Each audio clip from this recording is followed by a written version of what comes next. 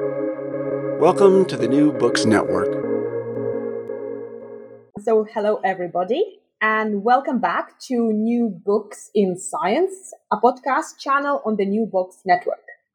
I'm Galina Limorenko, a postdoctoral candidate in neuroscience with a focus on biochemistry and molecular biology of neurodegenerative diseases in EPFL in Switzerland, and I will be your host today. So today we'll be talking to Dr. Jeremy England about his new book, Every Life is on Fire: How Thermodynamics Explains the Origins of Living Things. So in his book, Dr. England presents for the first time for the general audience his groundbreaking theory of dissipative adaptation. Described simply, in an ordered system, matter clumps together and breaks apart, mostly randomly, but some of the clumps that form momentarily dissipate more energy, and these structures are less likely to fall apart. So over time, they become better at both withstanding the disorder surrounding them and creating copies of themselves. So in Every Life is on Fire, Dr. England walks readers through a range of different concepts in physics and biology to sketch out his novel description of how life might emerge. He describes what he sees as a remarkable synergy between the account of life's origin given by physics and the account given in the Hebrew Bible. Full of scientific and philosophical thought, Every Life is on Fire is a singular book from one of the most exciting physicists of his generation. Jeremy England is a senior director in artificial intelligence at GlaxoSmithKline, principal research scientist at Georgia Tech, and is the former Thomas and Virginia Cabot Career Development Associate Professors of Physics at MIT. He was a Rhodes Scholar, a Hertz Fellow, and was named one of the Forbes 30 Under 30 Rising Stars in Science. And he lives in Brooklyn, Massachusetts. So, Dr. England, welcome to the show. Thanks very much. It's a pleasure to be here. Great. So, first of all, I would like to start by asking you, so how are you living through these unprecedented times, and how has the pandemic influenced you and your work? Well, that's an interesting way to kick things off. It's certainly been a peculiar year. I think in some ways, obviously, and I'm sure this is true for most people, there's been some added stress and some added discomfort and a lot of things to adapt to. Thank God, I think my family have been healthy and mostly doing well through all of it. And I think the nice thing is that there are all of these strange ways in which life is different when the world is bent into such a strange shape. And as a result, you can find new things to either enjoy or appreciate, even in the midst of all of the, misery or confusion. So, I think we've been trying to make the best of it. Yes, that's right. And it sort of makes you rethink your priorities as well, doesn't it, a little bit? Certainly. And I don't know, to just kind of question things that you'd assumed always had to be a certain way, and now you've been forced to do them a different way. And there are some advantages to that in terms of, how one's working or what one does with one's family or things like that. So it's certainly an interesting time for contemplation in that regard. Okay, so could you please tell us how you got interested in studying physics? Sure. Yeah, I think from a pretty young age, I was very interested in the natural sciences as a whole, or at least my first taste of that, which, as for many little kids, is dinosaurs. And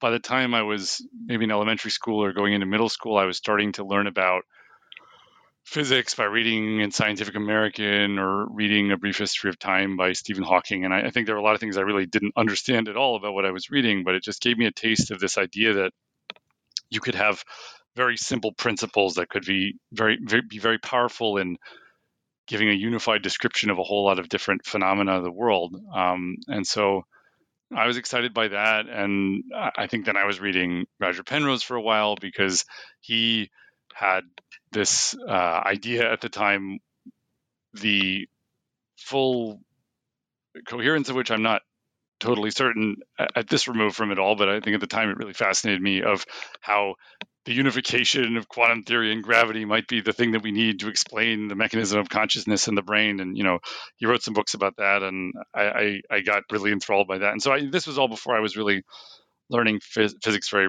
rigorously, but I think I just had from a young age a sense of the grandeur of what you could hope to touch with a few simple ideas. And so that there was that side of things. And then I think as I was studying in high school, I started learning more about biology. And there, what I got really captivated by on the flip side was the particularity of biological systems in how they work, that you can have a particular protein that's just the right shape in order to do something very chemically specific that's essential for how a living thing works. And so you have all of this form-function relationship that's based on physicochemical relationships, but it's very intricate and refined and precise in this way where, in biological systems, everything is different. Horses and zebras are not the same thing. So there's always like a resemblance between two things, but they always are unique in their details and they accomplish what they're doing in particular ways. And I got really caught up by that idea as well. And I didn't want to stop learning about either of them and studying either of them. So by the time I was studying in university, I knew I both wanted to learn a lot more about theoretical physics, which I did, but also that I wanted to keep working on biological systems, which in the research course that I pursued, insisted on doing. And so by the time I was finishing up my undergraduate degree, I was very much a theoretical biophysicist in the making. This is a very bold approach to try and bridge biology and theoretical physics. So did you find it even a little bit hard to actually reconcile those two, or how did you approach it? Well, I think when I was getting my start, there was already a very rich field and rich literature of theoretical biophysics that I would say operated in the following way, that typically what you would do is you would take a piece of a living thing and you would have some function that it was accomplishing that you'd like to understand. And then maybe there's kind of a puzzle to solve of how simple physical principles might be able to explain that function to you. So sometimes the way that a function is accomplished by a form is, I don't know, if not obvious, at least something you don't have to think very hard to work out. And then there are these kind of more puzzling situations where you kind of know or you hypothesize that there are simple physical principles that underlie what you're seeing, but what you're seeing seems so functionally successful that it impresses you, and at the same time, you don't know how it's really doing it yet. And so you have that to work that out. And particularly, I got pulled into the protein folding field, which is very much in this vein. So proteins are the chemical workhorses of the cell. So most of the dry weight of a living cell, is protein, which are these strings of amino acids that have all these different linear assemblies based on 20 different possible amino acids you could be built out of. So you have this huge space of possible sequences of amino acids you could string together. And then many of them, when you throw them in water, they fold kind of like a pop tent or some kind of spring-loaded system, in a sense, into a particular shape that is going to particularly accomplish the function that protein molecule needs to in the cell. And so there's this very appealing kind of aspect to this problem for the mind of a theoretical physicist, because it's a relatively universal problem in biology that you have all these different amino acid sequences that are being assembled from the genetic code. And then you want to understand how you get architecture and function from those. And there's a physics problem in between where you're trying to understand why this chain of all these knobbly chemical groups is going to fold into a particular shape.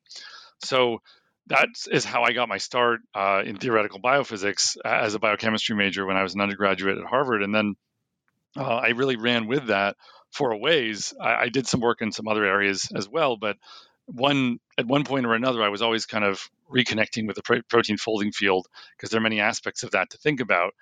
And it always is working in this iteration of, all right, let me look at the living thing. Let me see something it's doing that I find interesting or impressive and I can't understand.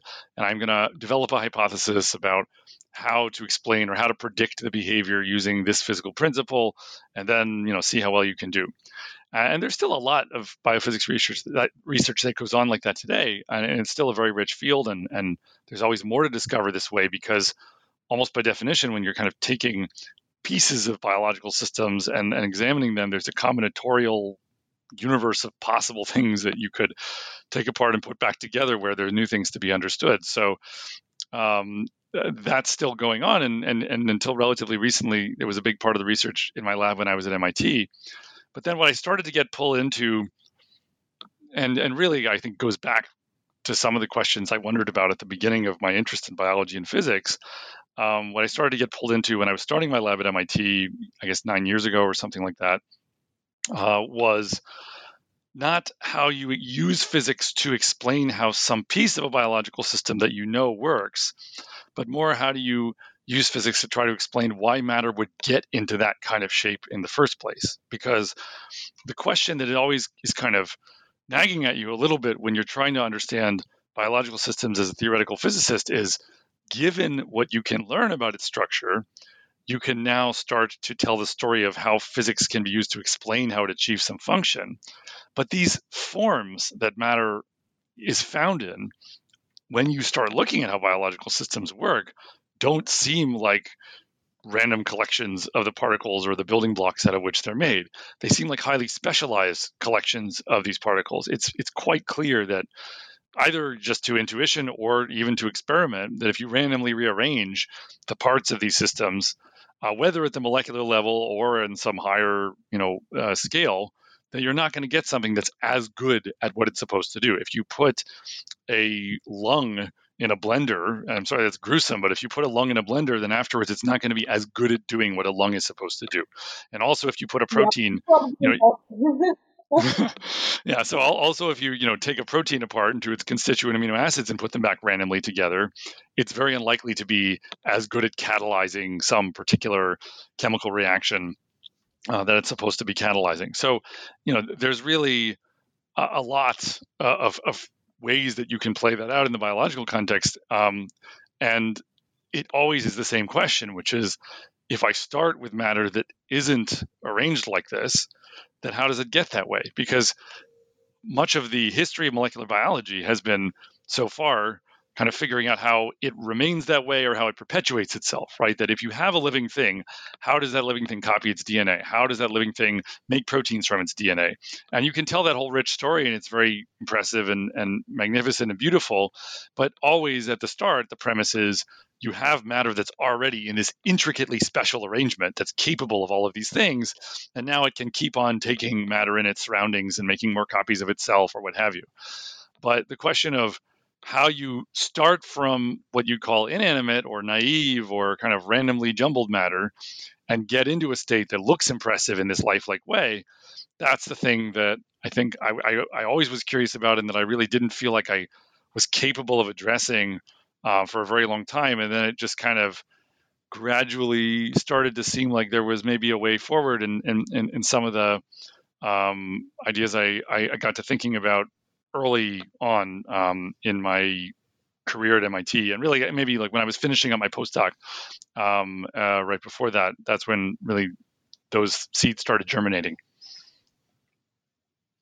Yeah, it appears that you're really driven by your inquisitiveness in your scientific career, so trying to bridge different fields, even without a specific intent to do that, but just to figure things out, isn't it?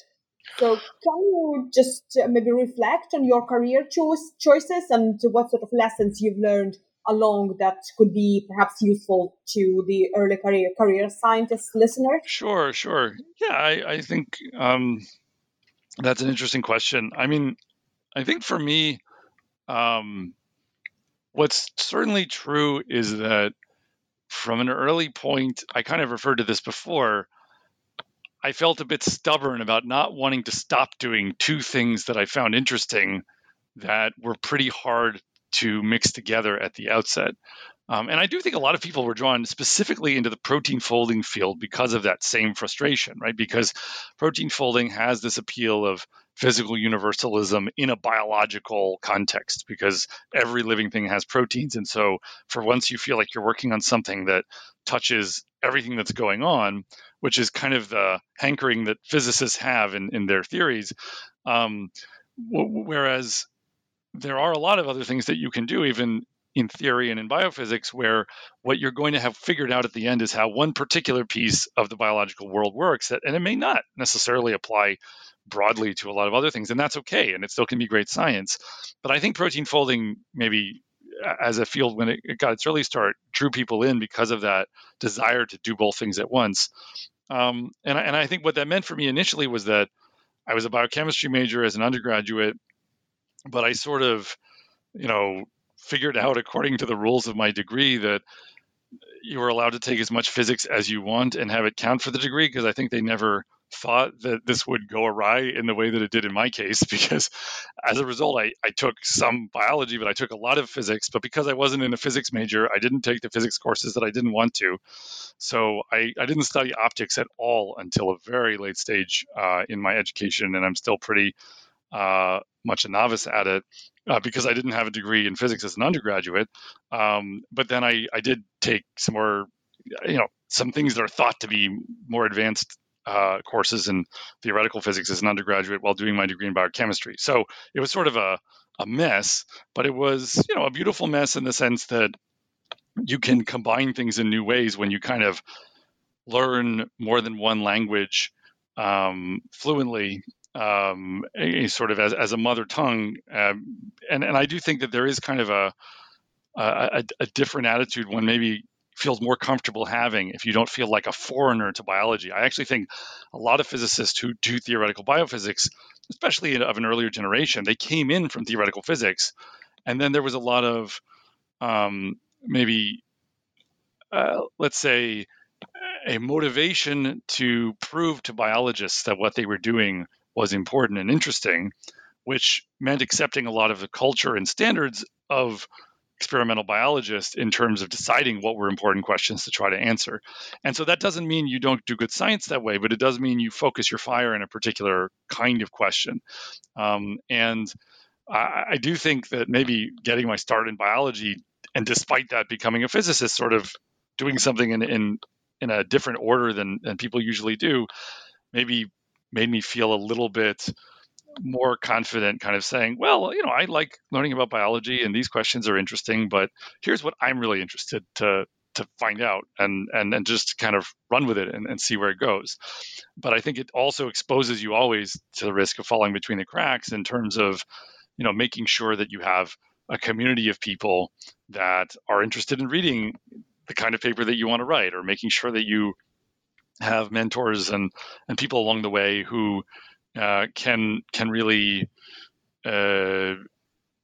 not just open doors, but also just kind of socialize you within a community of scientists, because really science is a social process. It's about people convincing each other of the merit of their ideas through dialogue. And if you do science by yourself on the moon with no one else there, you're not really yet a scientist, because you almost can't distinguish what you're thinking and observing from hallucination until you start checking it against what other people are thinking and observing.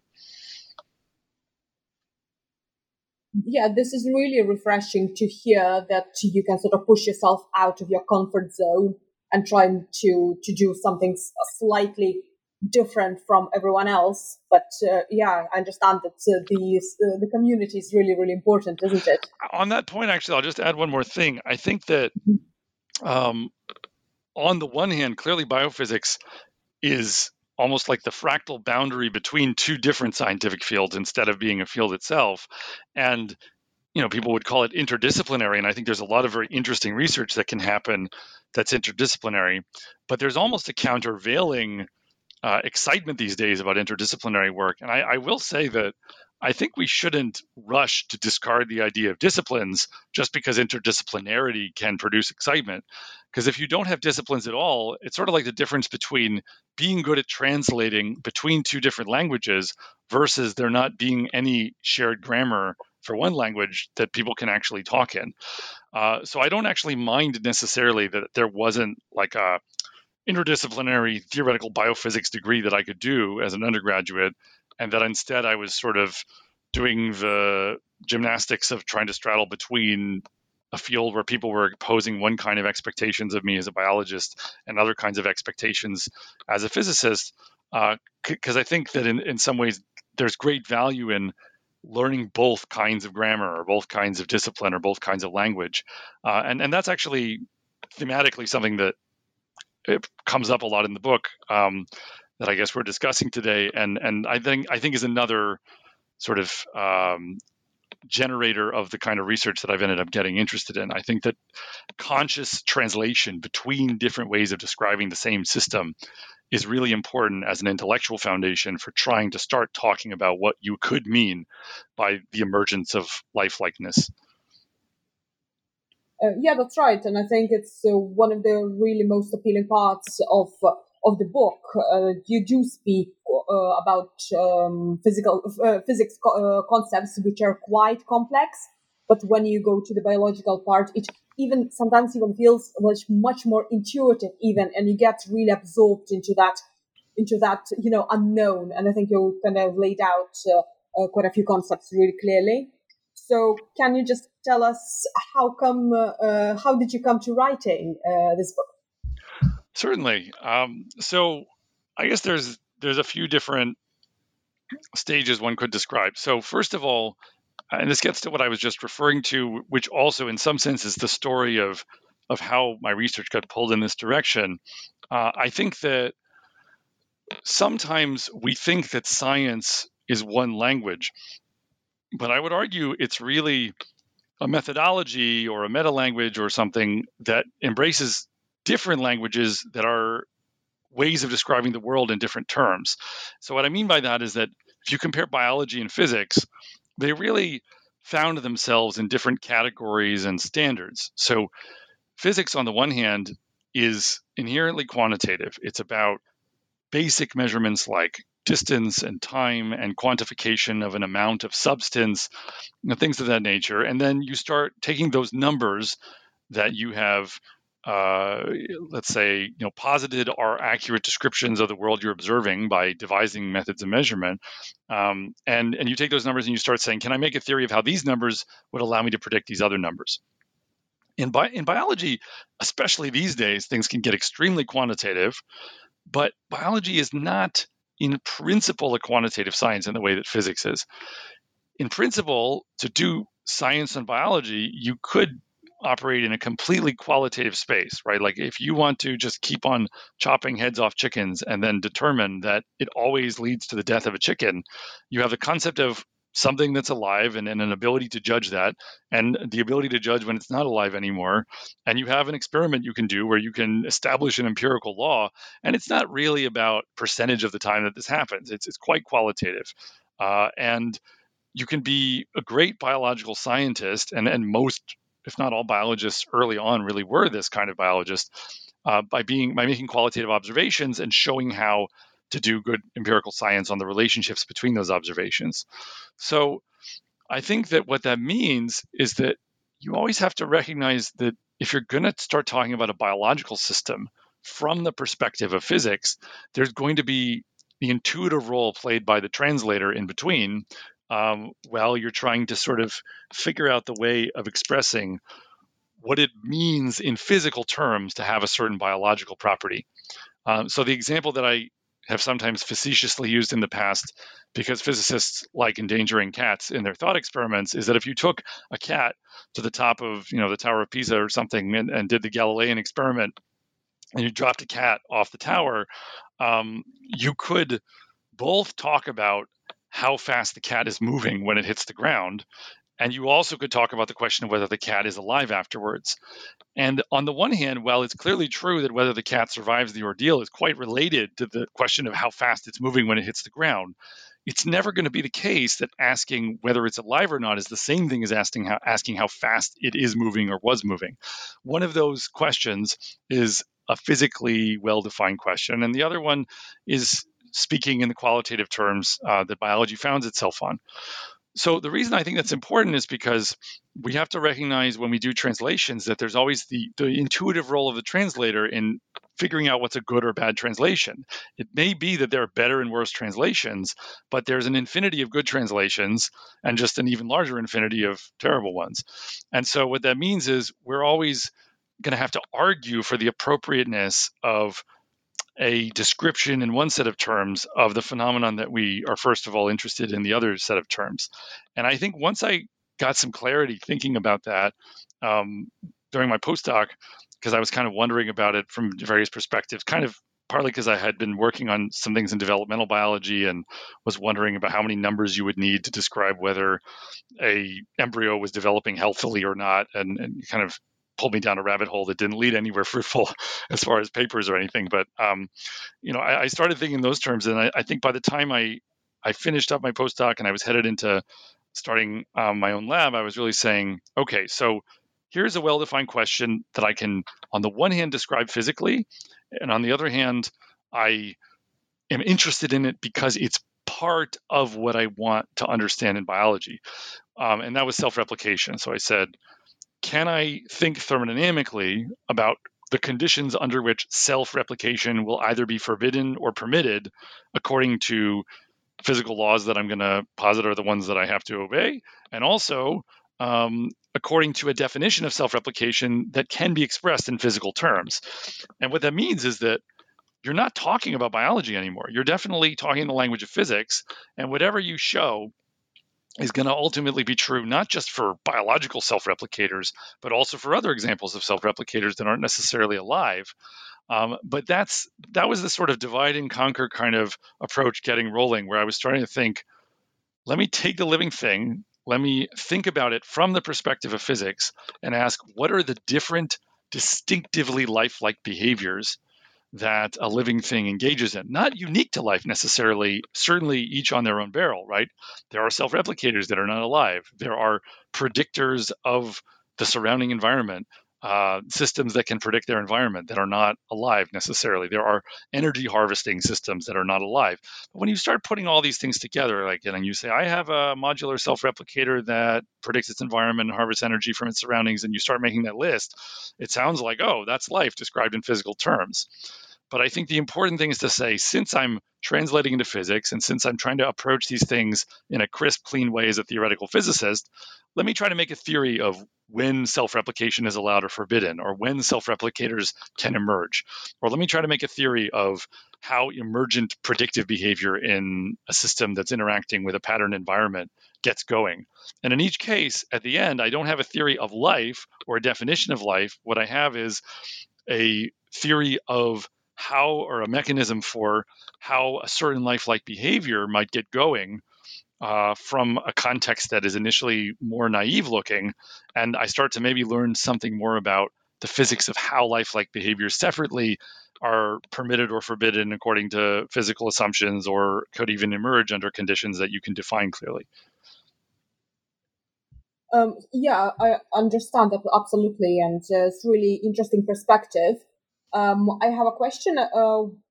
Perhaps one of the most pervasive sort of criticism about bridging this physical and biological worlds is about the different sort of levels of operation where biology operates compared to physics. Like you mentioned, that there are crisp and clean ways in physics to do stuff.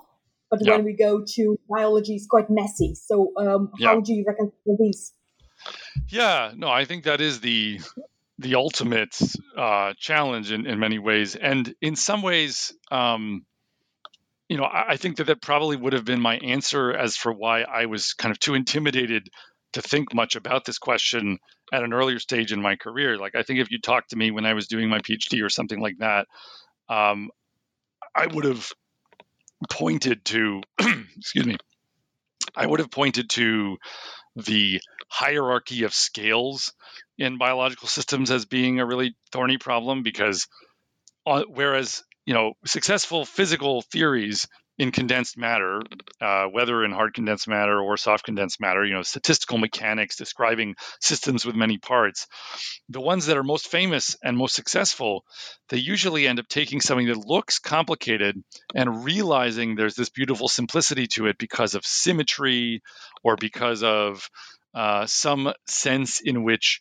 the many degrees of freedom of the system can really be described by a much smaller set of numbers that capture everything relevant to your interest in what's going on in the system. And so all this stuff with theory of phase transitions or theory of exotic phases of matter or what have you, it works in one way or another kind of like that.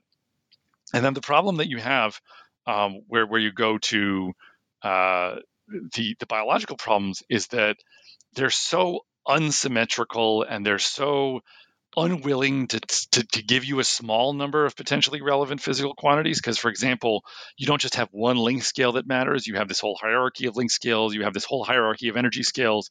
You have this whole hierarchy of time scales. And so it does sometimes feel like a hopeless mess.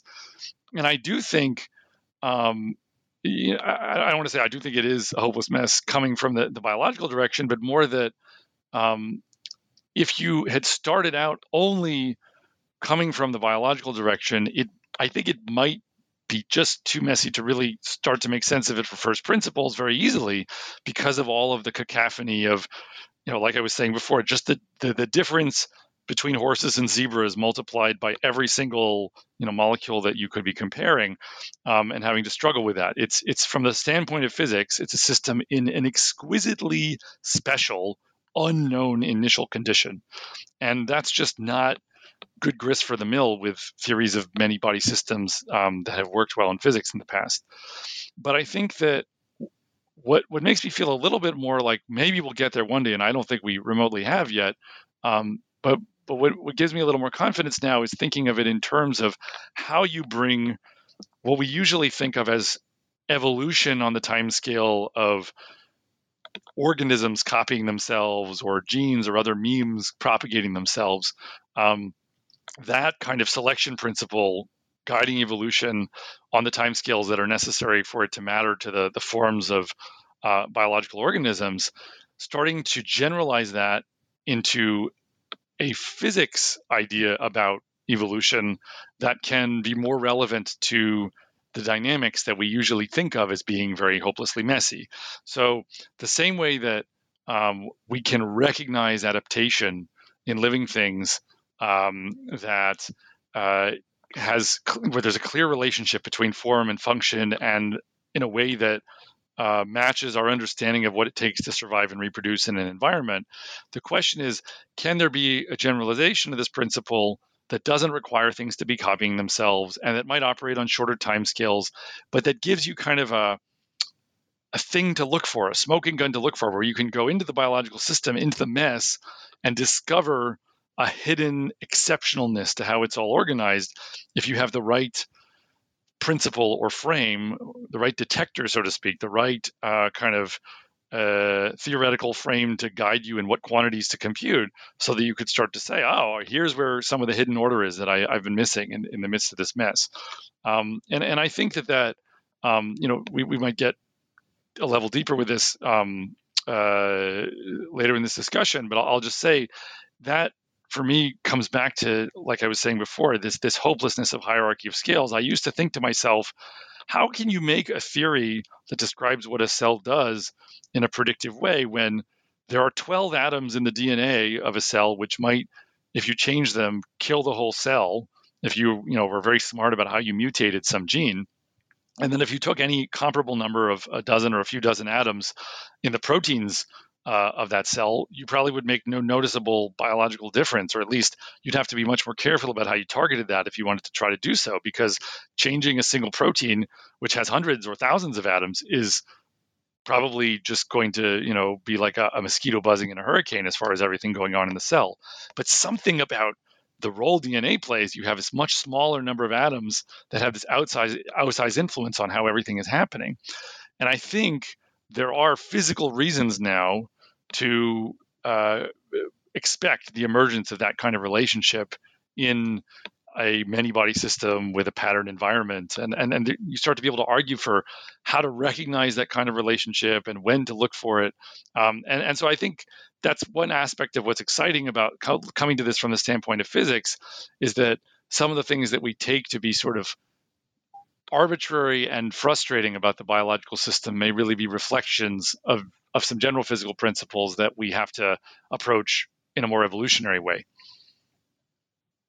Interesting. So, do you think from experimental point of view, we're sort of trying to get closer to reining in all of this messiness of biology with experiments like targeted evolution of proteins in vitro? So, it's an approach that was awarded a Nobel Prize recently. Mm-hmm. Yeah, actually, it's interesting you mentioned that. So, I do think that directed evolution is an interesting example of how you take something that is, let's say, all right, so I'll back up. We come first to the idea of natural selection and evolution as a way of trying to explain things about what we observe about the biological world in its current state. But then the real proof of how powerful the principle is in some ways is when you can take it to an experimental system and show that it makes you better at creating things with novel functionality, as Francis Arnold and others did, as you mentioned.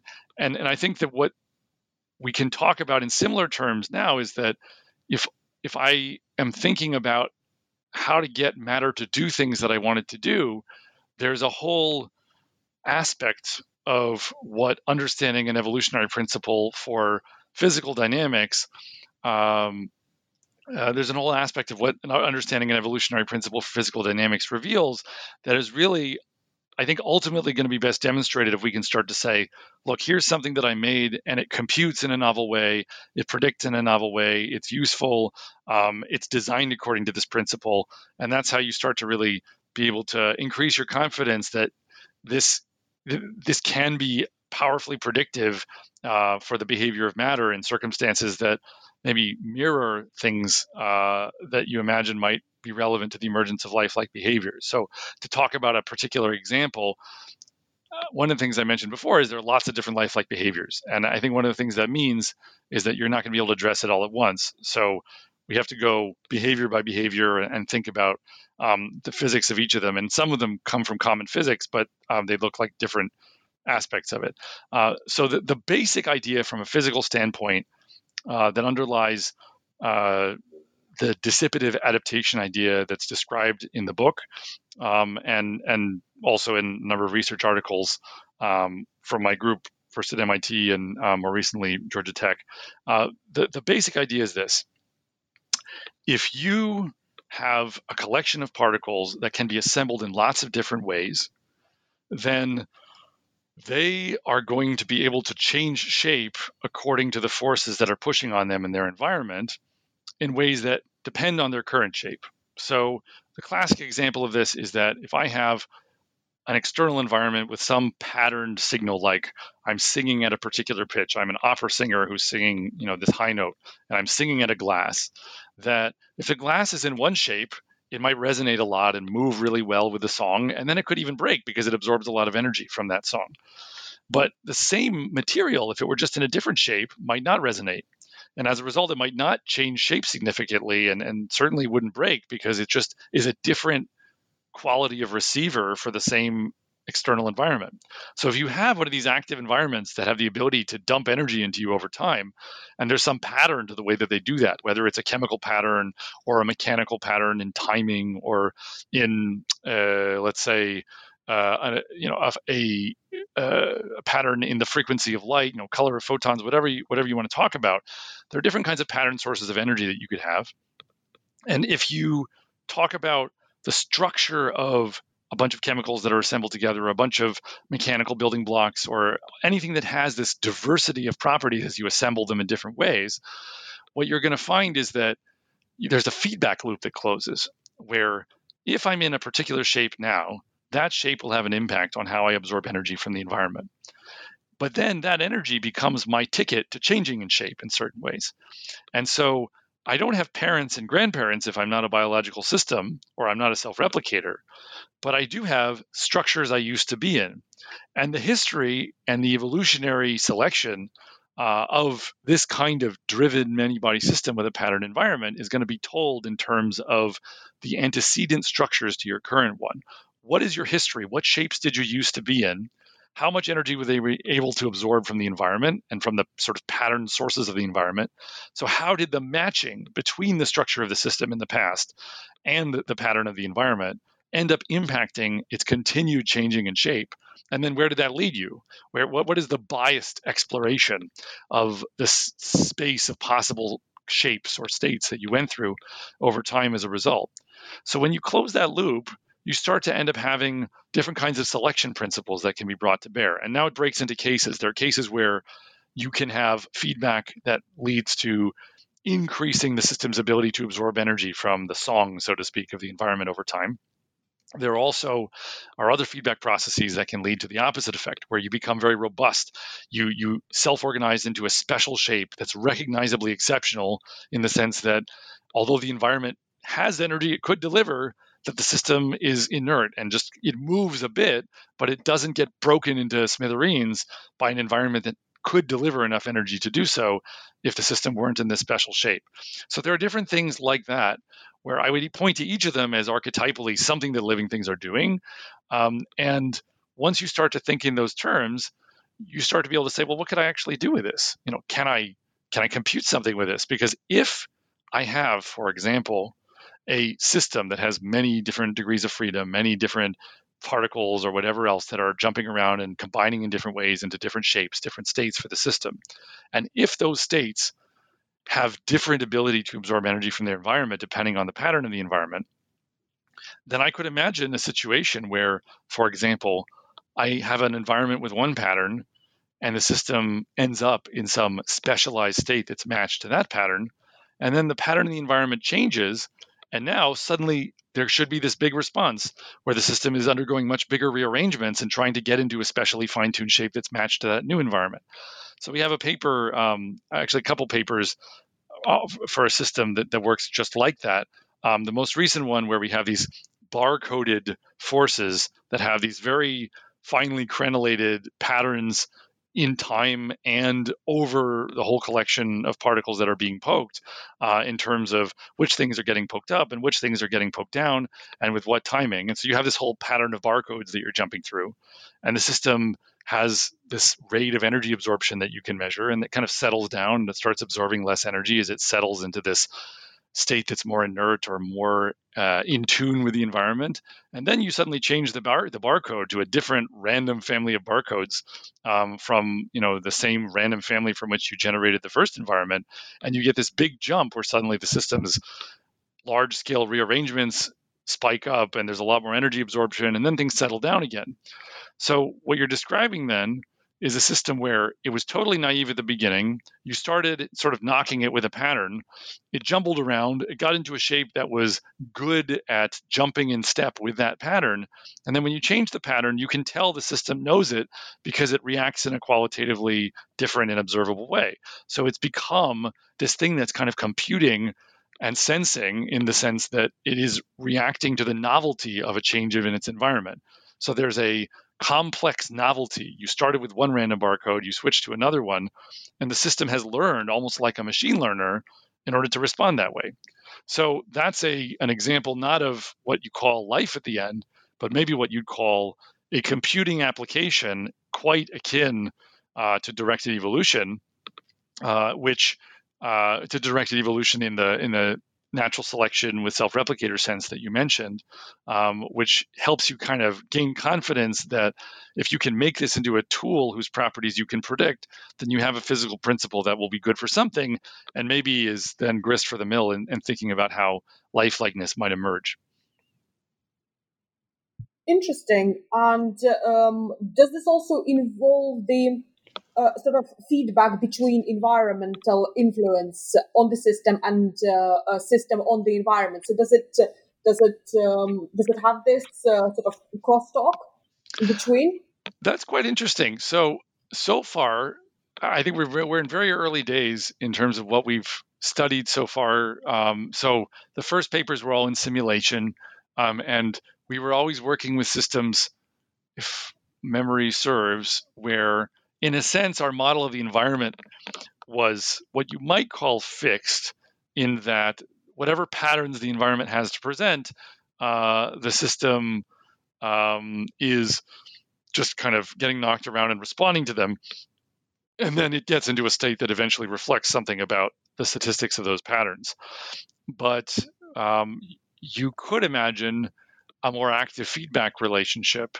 But I think that the thing there is that at a higher level, if you tried to model that feedback relationship, there might be another sense in which you're just describing a passive environment that has more complicated rules, right? So the ability of the system to change the environment, you maybe could call that a response property of the environment that's just complicated, or you could just say it's sort of a pattern to the environment. Well, I don't know. I guess I don't know. What's tricky is where you draw the box around the system and say this is an open system and this is the environment outside versus this is the part of the system. So what do you call part of the system and what do you call part of the environment?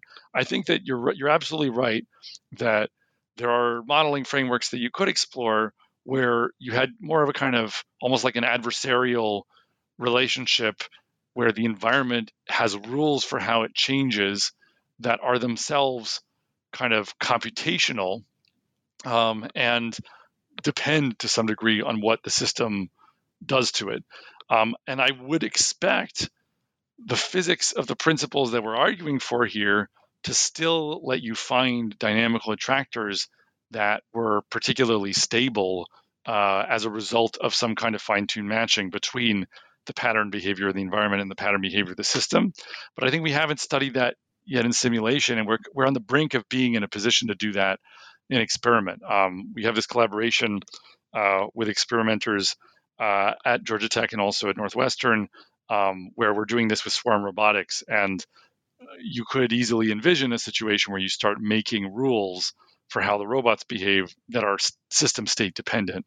And once you start doing that, it's a whole different can of worms. So that's actually a motivation for a grant on algorithmic matter that we have from the Army Research Office right now that we're kind of in the early months or years of pursuing.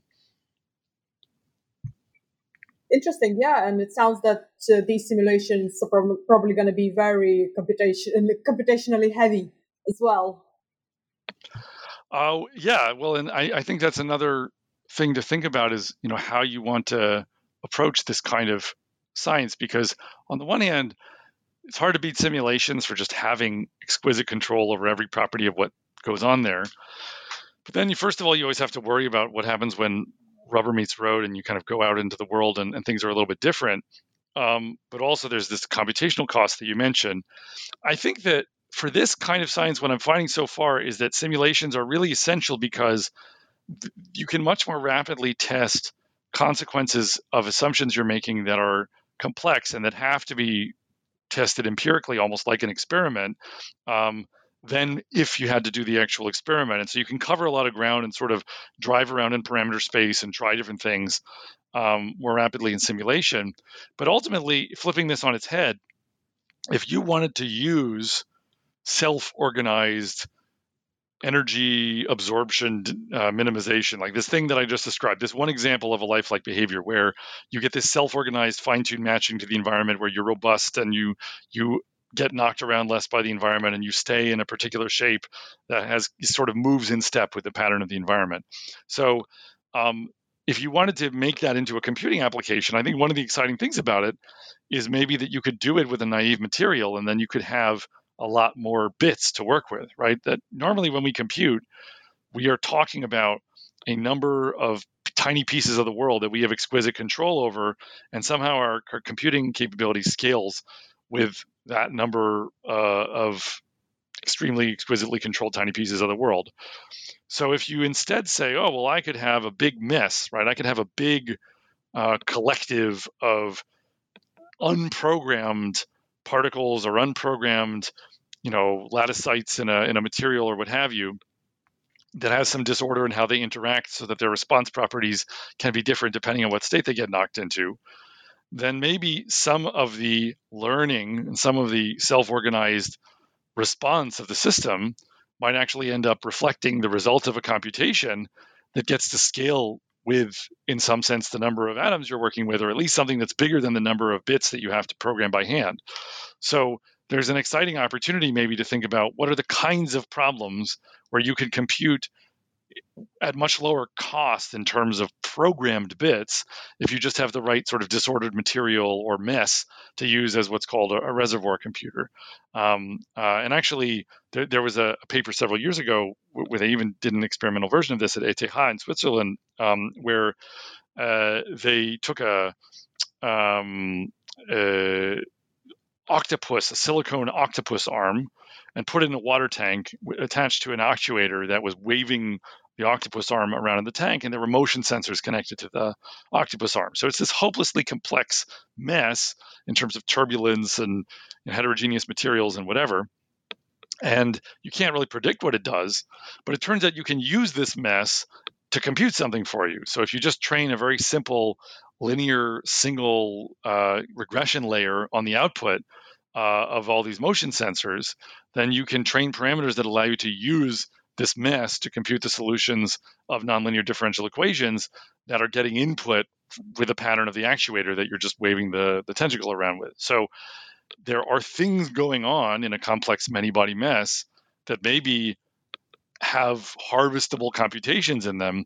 And I think some of what this physical description that we've been pushing kind of from the standpoint of thermodynamics, and which is talked about in the book, that is something where you may have a systematic way of understanding what is being computed to some degree so that you could maybe design more powerful methods of harvesting the result of that computation.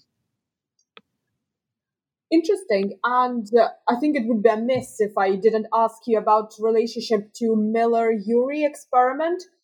So in that experiment, sort of the big concept is to produce the small organic molecules out of inorganic matter that might perhaps go on to self-replicate at some point, but it hasn't been shown. So do you think that computations that you actually mentioned could inform us on the components that are missing from the experiments like this? And that's something that could help us to compose better experiments to actually show it in real life. Yeah, so I think the answer to that question is yes and no. So I'll split it into pieces. On the one hand, I think that if you look at the Miller-Urey experiment, it's obviously very seminal and very thought-provoking and really points, in one sense, to the physical essence of what you need in order to get interesting architectural novelty from basic building blocks, which is if it's a non-equilibrium system where you're driving it in some way, in the case of that experiment, I believe it was with an electrical shock, that you can push things into a different part of the combinatorial space of building blocks, which in that case was chemical space. But I think what's tricky is that the question is, what are you going to be able to recognize about the relationship between the way you're driving the system and what you're getting as a result if the drive doesn't have a pattern that you have exquisite control over? So in that experiment, it's an electric shock. There may have been things that were complicated about that were uncontrolled, but at the level of the experimenter, you don't have a lot of knobs that you're turning on that. It's not like a barcode. It's not like an unmistakable scent. It's a voltage, it's a particular device that produces a particular shock, and you're not kind of changing the way you're driving it in this high-dimensional way.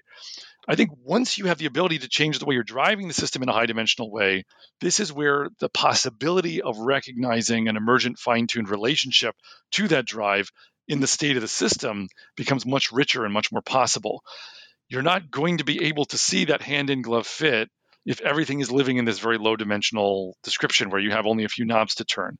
But once you can say, all right, I'll drive with a particular oscillation of a particular frequency, and then I can look and see in the system that it has all these frequencies at which it oscillates, and then I can see, does it oscillate better at this particular frequency that I chose or worse at this particular frequency that I chose? And once you start generalizing and expanding on that to make the way you're driving the system even more specific and particular, then you start to be able to really recognize what kind of control over the evolution you have even before self-replicators come into being, because of the response properties of what emerges and how you can see a fine-tuned matching there.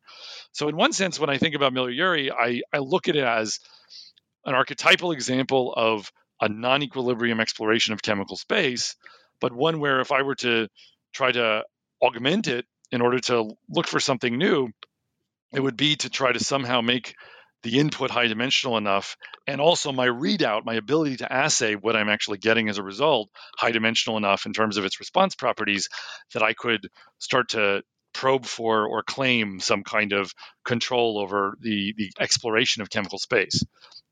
So on the other hand, you mentioned self-replication, which we haven't touched on yet. And I do think you can think separately about the physical question of how you would design conditions that were better or worse for getting to observe the emergence of self-replicators.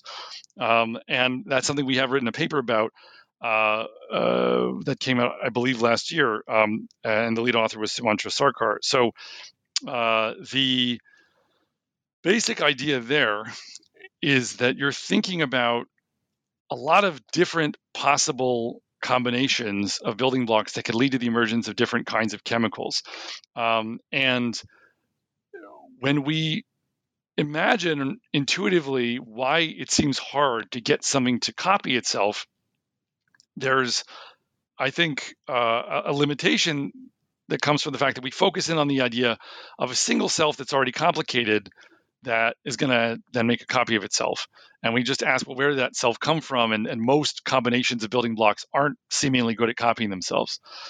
But I think, and this is really, I think, reflected in a number of papers, some of ours, and also plenty of others who are sniffing around the same area, the way that you can more straightforwardly rationalize the emergence of a collective that is copying itself is for it to emerge more sort of as a property of the ecology of molecules.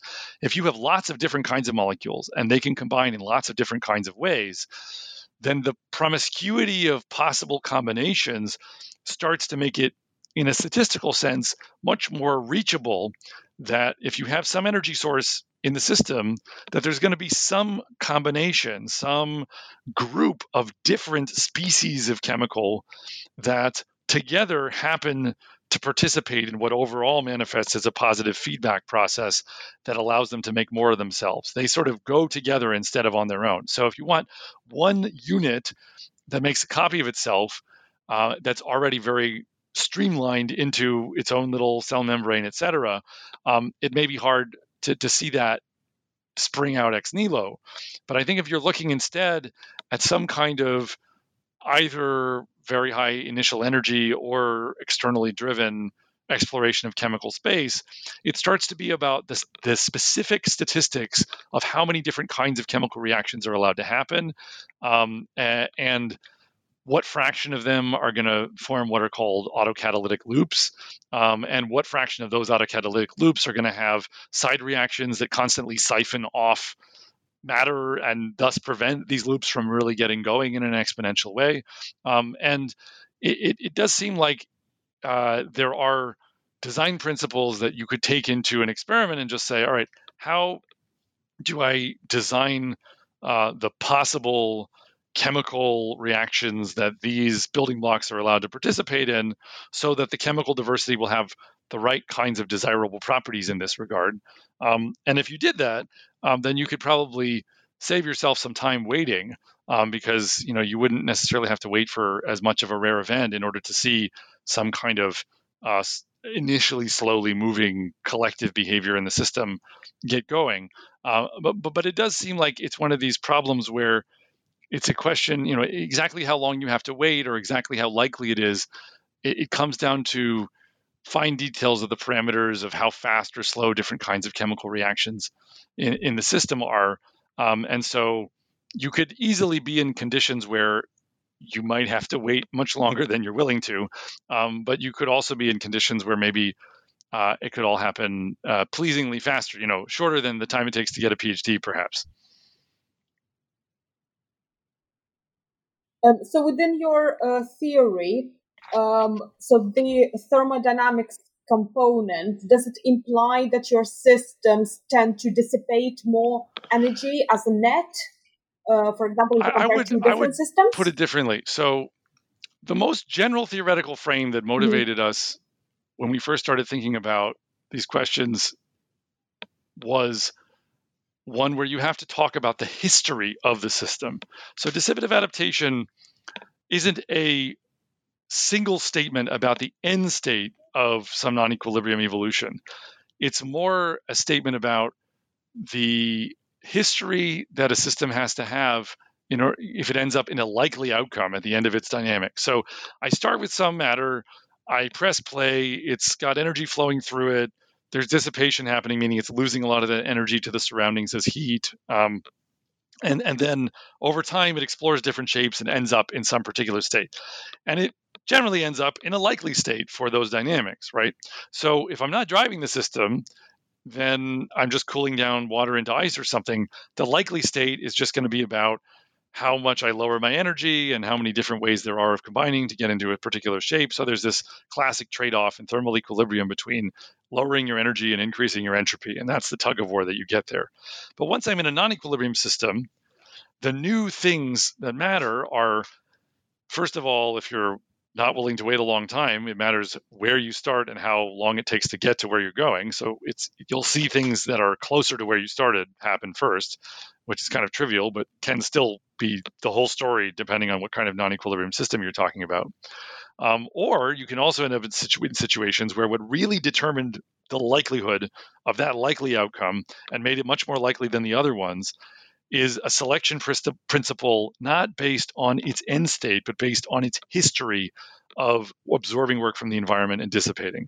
What it has to do with is that at each moment, you can think of the system as being like in a mountain range where as it moves from one place to another, that's like changing its shape. And the point is that if it gets a lot of energy input from the environment, it can climb a high mountain and fall down the other side. And then it can dissipate that energy as friction, and then it can't go back the way that it came. So the moments where you absorb a lot of energy from the environment are these key moments of irreversible structural change that leave their imprint as you evolve and change shape in this biased exploration of the space of possible shapes you could be in. Sometimes that can lead to a positive feedback process. Self-replication, for example, is one example of that kind of a process. So natural selection, self-replication, that whole evolutionary principle is, in a sense, a special case of the description that dissipative adaptation provides, where if you have a self-replicator, then you are in a positive feedback process that absorbs more energy and dissipates more energy over time as it churns through more fuel and makes more copies. Eventually, you can't keep copying yourself forever. So the way that looks at the end is not always growing in its dissipation because it reaches the limits of the working material that you're working with. But if you are in this transient exponential growth with self-replicators, then you have growing dissipation. And there also are non-self-replicating examples of dissipative adaptation where you get a fine-tuned positive feedback loop that grows your ability to absorb energy, but there's no self-copying kind of unit in the system. Instead, it's kind of a collective behavior that feels positive feedback. So we had a paper in Physical Review Letters several years ago, the leader author of which was Tal Kachman, that was exactly about that. It was just kind of a mechanical network of catch bonds and springs where if you shake one of them at a certain frequency, all the other ones organize to resonate better at that frequency and absorb energy from it better. So sometimes you're absorbing energy better, and you can even do that without self-replication, without the special case of natural selection. But you also can have dissipative adaptation driven but you also can have fine tuning that results from dissipative adaptation where it's a fine-tuned ability to avoid absorbing energy from the pattern of the environment. And again, the history is that you used to be in a work absorbing state, but you got irreversibly kicked into states that were worse at absorbing energy. So there are kind of fine details in the chemistry, so to speak, of what you're working with that determine different kinds of collective behaviors. But there's more than one lifelike behavior that turns out that fits under this umbrella when you look at it from the perspective of the history of work absorption over time and how that leads me to a stable dynamical attractor for my sister and how that leads me to a stable dynamical attractor for my system after a long time. Yeah, that's definitely a different perspective of how to look at it. I'm learning a lot of new concepts. So could you perhaps sort of reflect on the theory, and where do you still want to refine it a bit more, or what sort of experiments you're still planning on doing with Sure, regards absolutely. to it? So some of this is touched on by what you referred to before, asking about more complicated feedback relationships with the environment and carrying things into experiment. We have ongoing work in the lab of Dan Goldman at Georgia Tech, and also in collaboration with Kurt Wiesenthal there, and also in the lab of Todd Murphy at Northwestern, where we have been doing experiments with robot swarms. And we are trying to see how much control we can get over the collective behavior, and looking for relationships between the dynamical attractors that we see and the patterns of input that we provide the system with. And so that's ongoing work that's really part of a larger collaboration funded by the Army Research Office that also involves other groups at MIT and Georgia Tech and Arizona State as well. So there's a whole kind of set of things that we're excited to dive into in the space of understanding the collective behavior of algorithmic matter. So collectives made of pieces that individually act like simple computers and get you a more complex behavior at the global level. And then I think at the same time, something that really was implicit in some of what we talked about before, and which I think it's hard to dive into in the short term, but which I think is very exciting in the midterm, is to think about what could this mean for what's going on in biological systems. Because as you may have noticed, a lot of what I was saying over the course of this discussion really wasn't about biology. It was about taking physical systems that are simpler than living things and seeing lifelike behaviors emerge in them. But you could also now ask, well, now that I have a living thing, are there things going on in there that might actually be easier to understand if I have this physical frame? So, for example, if I think about a living cell, from a physical perspective, it's a bag of proteins where you have lots and lots and lots of different kinetically trapped systems made of many particles that are all coupled to each other on a larger scale, and they bind and unbind from each other and move around in ways that depend on how they absorb energy from a bath of chemical fuel that they're sitting in. So if my interactions with my neighbors and my motions through space have to do with how I couple to chemical fuel, and also there's a feedback loop that closes where at the same time the shape that I'm in and how I'm changing shape as the result of my interactions with my neighbors is really being impacted by the burning of that chemical fuel, then I have the same kind of exploration of a high dimensional space of possibilities that could be going on, where maybe some things are being computed by that collective behavior. So there's a really interesting literature right now in biology that is just getting going, discovering all the different kinds of droplet-like, non-membrane enclosed, multi-protein active collectives that form in cells under different conditions based on the functional needs of the cell. And I think we have this tendency in biology maybe a little bit to lean too much in the direction of saying, well, if the cell is good at something, or if life is good at something, it must be because there was selection at the level of the organism reproducing, or at least the meme or the gene, copying itself. And that I'm sure is true to some degree, even in cases where we have the possibility of a simpler explanation from sort of self-organized collective behavior, because you have all this opportunity for evolution at the Darwinian level to refine through selection what the parameters are of the system. That being said, we should be asking the question, how much useful computation and adaptation can I get for a cell from some kind of naive idea of a cytosol, a collection of proteins that has the ability to change its shape according to a chemical fuel and bind and unbind to each other and change each other's shapes and all the things that you need for that explosion of complex exploration of configuration space. But how smart could that soup be even before it's part of a cell that's subject to selection at the level of the whole organism? I think that that's the interesting question, because right now there might be things that are hiding from us in plain sight in biological function simply because we didn't realize we should be looking for it in the right way. Yeah, and you explain it very succinctly as well in the book.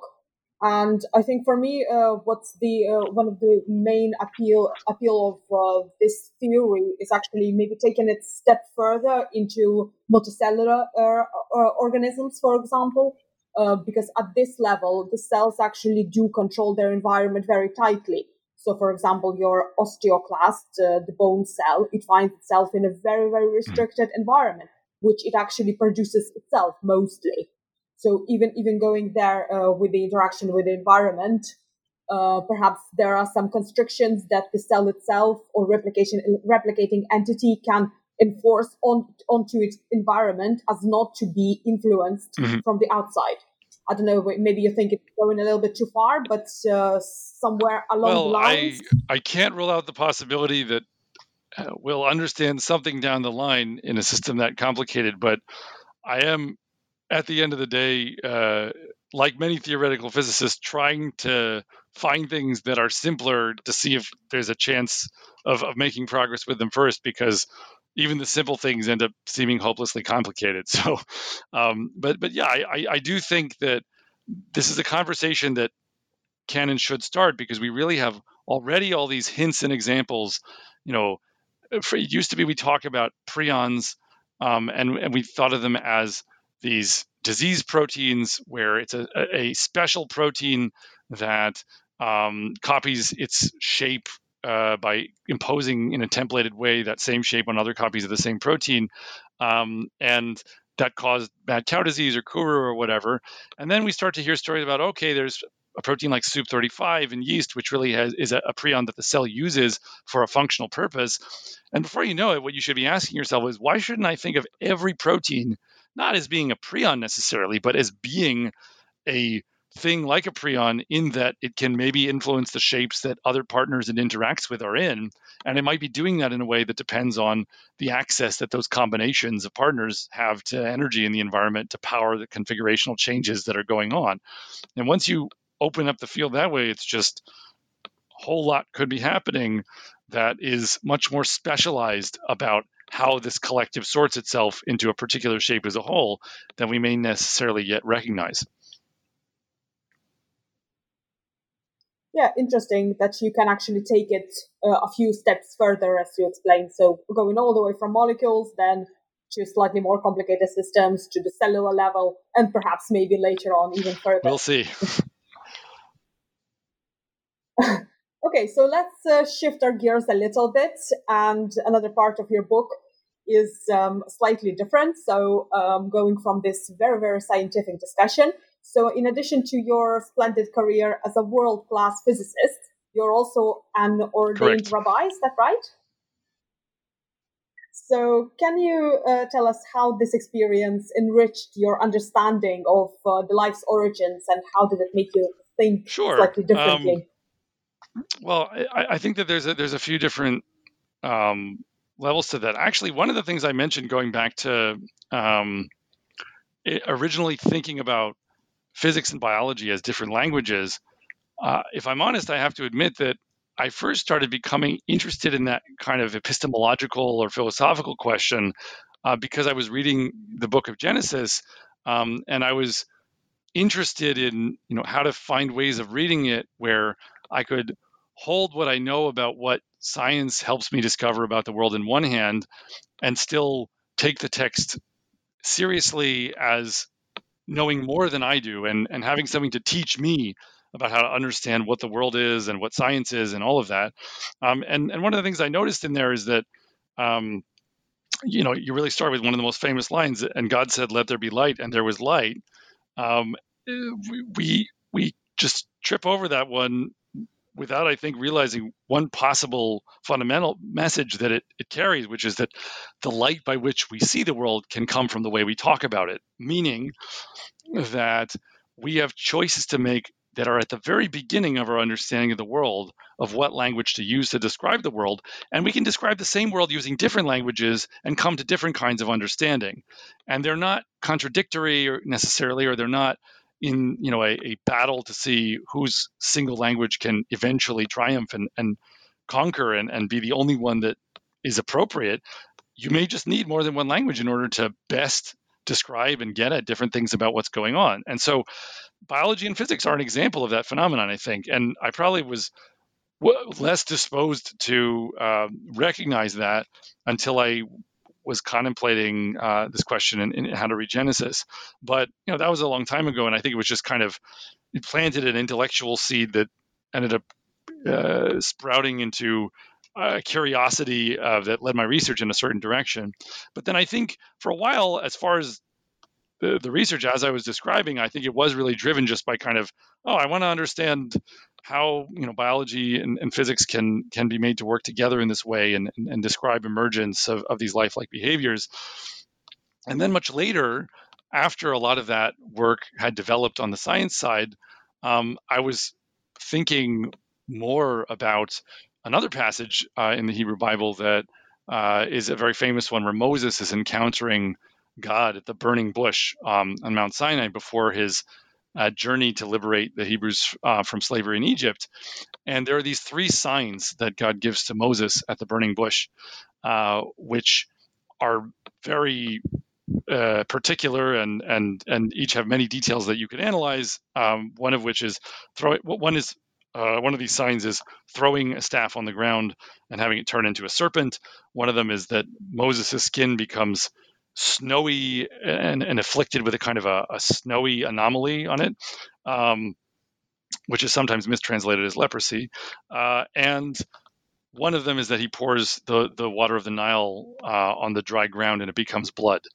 And when I started thinking about this passage from the perspective of the boundary between life and non-life, which I guess I was disposed to be thinking about anyway, I realized that all three of these signs, among other things, refer to that boundary, right? Because the serpent is a thing that's alive that a moment ago was just a staff that was not alive, or because the anomaly in Moses' skin is a disruption in the boundary of his body, right? It's the boundary of a living thing, skin. And there's kind of an ambiguity there in the sense that snow is itself the thing that it's very hard to actually trace the boundary if you look at it closely.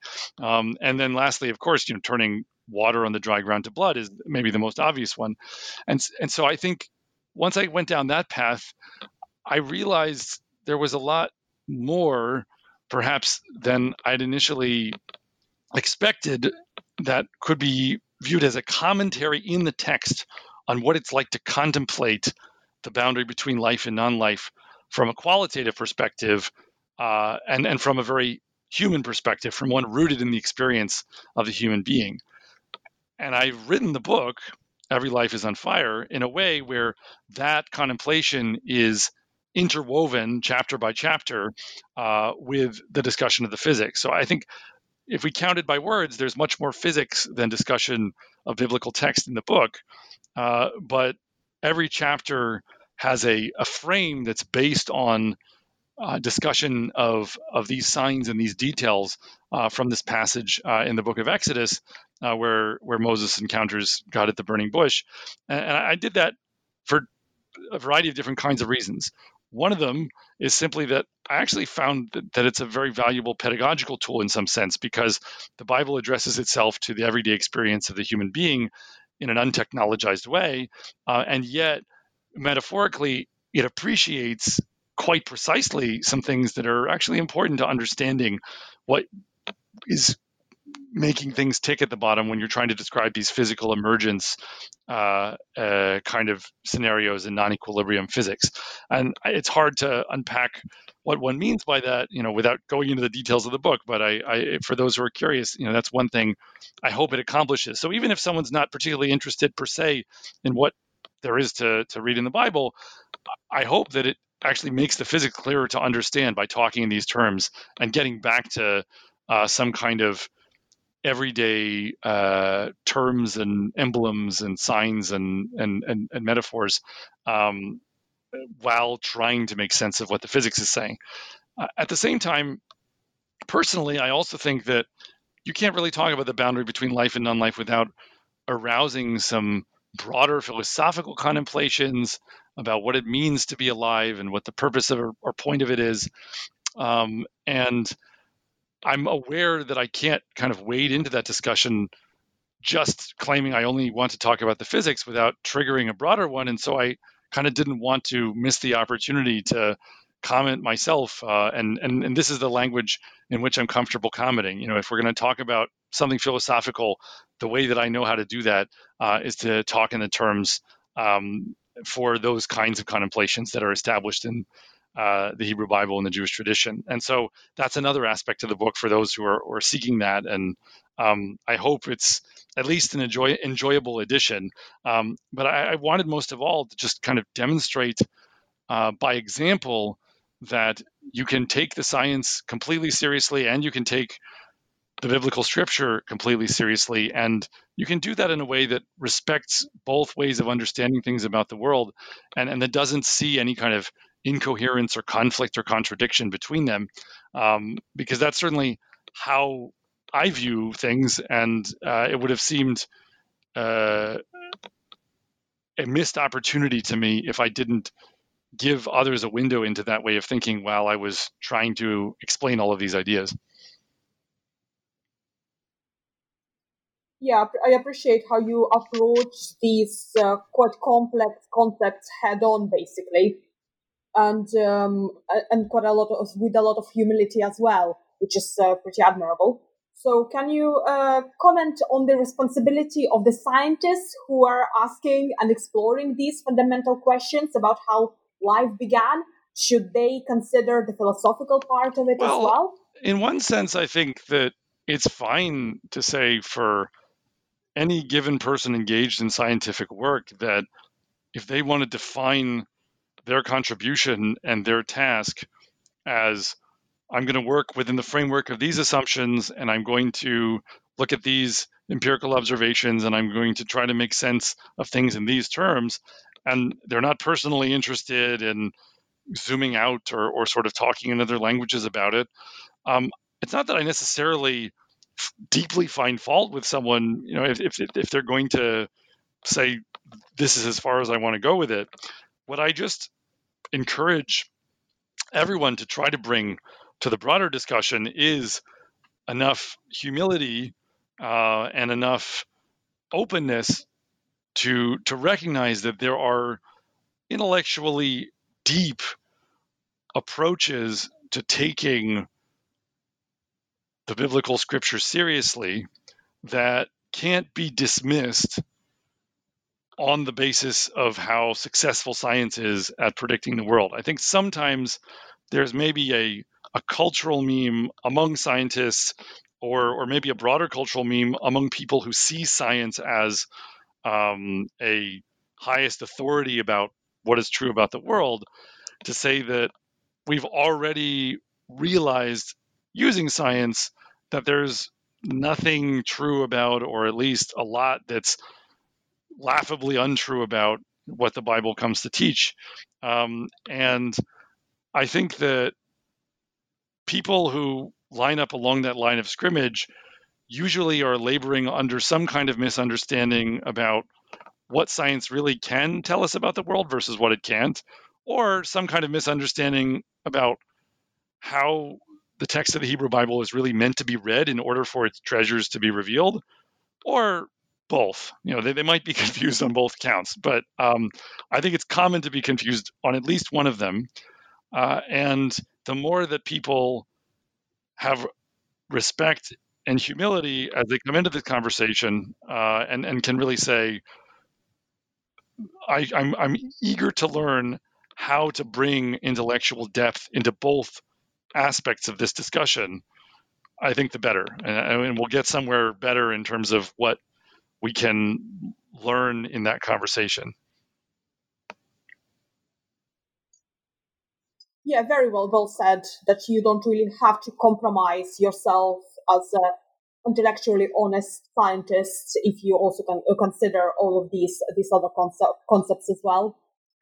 So, just to round up our discussion, I'd like to ask perhaps the most obvious but quite complex and at the same time exhilarating question. So, in words of Erwin Schrödinger, Jeremy, what is life? I'm probably going to give an unsatisfyingly evasive answer to that question. Sorry, I'll start again. I'm probably going to give an unsatisfyingly evasive answer to that question because I think that one of the things I've learned and tried to convince others of in the course of starting to study this area is that the beginning point of this discussion really is to give up on the idea that physics is going to tell us what life is, any more so than, because we shouldn't be expecting that any more so than we would expect someone speaking in one language to reveal the meaning to a fluent speaker. Actually, I'll just scratch that. I'll say again. I think that in order to make sense of how life is distinctive and different from other ways that matter can be put together, what we end up having to do is talk in a language that is by definition agnostic about what is alive or isn't. So you come in as a physicist and you say, I have my yardstick, I have my chronometer, I have my scale, I can start quantifying things and I can make theories of how these quantities relate to each other. But the word life is one whose meaning was relatively clear to us before we had much natural science to speak of. It was a word that's useful and meaningful in delineating everyday boundaries between things like fish and people on the one hand and rocks and ice on the other hand. And so if you have a word, you can start to break apart the different connotations of that word. And I think scientific progress from a physical standpoint really comes from taking those different pieces and addressing them each on their own, which means that I don't get physics to tell me what life is, but I more get to appreciate from a different perspective the different kinds of physical processes that might have had to combine and contribute to get life going. And really, if you read What is Life by Erwin Schrödinger, you might have also titled that book, which is a wonderful monograph on this topic and a deeply insightful one. You might have titled that book, What are the different kinds of physical behavior that are distinctively and impressively lifelike? I mean, he was very much interested in that kind of rumination on life.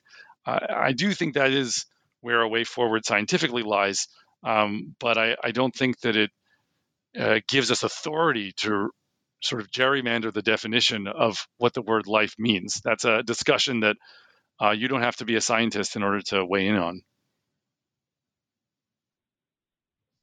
That's a really snappy alternative title for Erwin Schrödinger's book. But yeah, absolutely. So perhaps we need to start refining the way we're actually asking this question in a way that which is Indeed. meaningful, perhaps. So, Jeremy, we've taken up a lot of your time. So, can you just tell us what are you working on now and what are your projects in the near future? So, I think that in the near term, the thing that I'm very excited about and very engaged in are the experimental collaborations that we've been getting going based around the idea of, can we use these principles to start to control and predict the behavior of collectives that are capable of some more lifelike features. So on the one hand, it's certainly very captivating and exciting to try to cast a glance backward and imagine what it might have been like for life to come into being. It's also in practice extremely difficult to gather forensic evidence about that moment. And what's much more experimentally feasible is to say, what can I build? What new thing can I make that will demonstrate how these physical principles play out and show that we have predictive power and control? And so the first place that we've been trying to do that experimentally is in swarm robotics.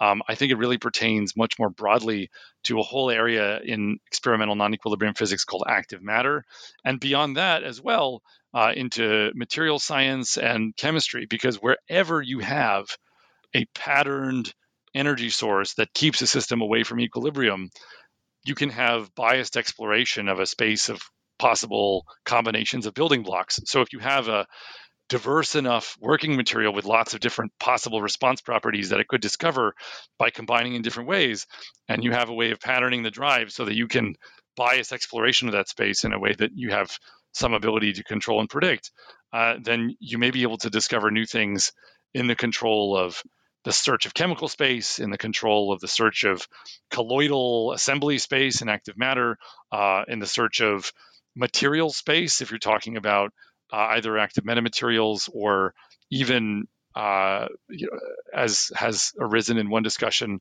we had with an experimenter,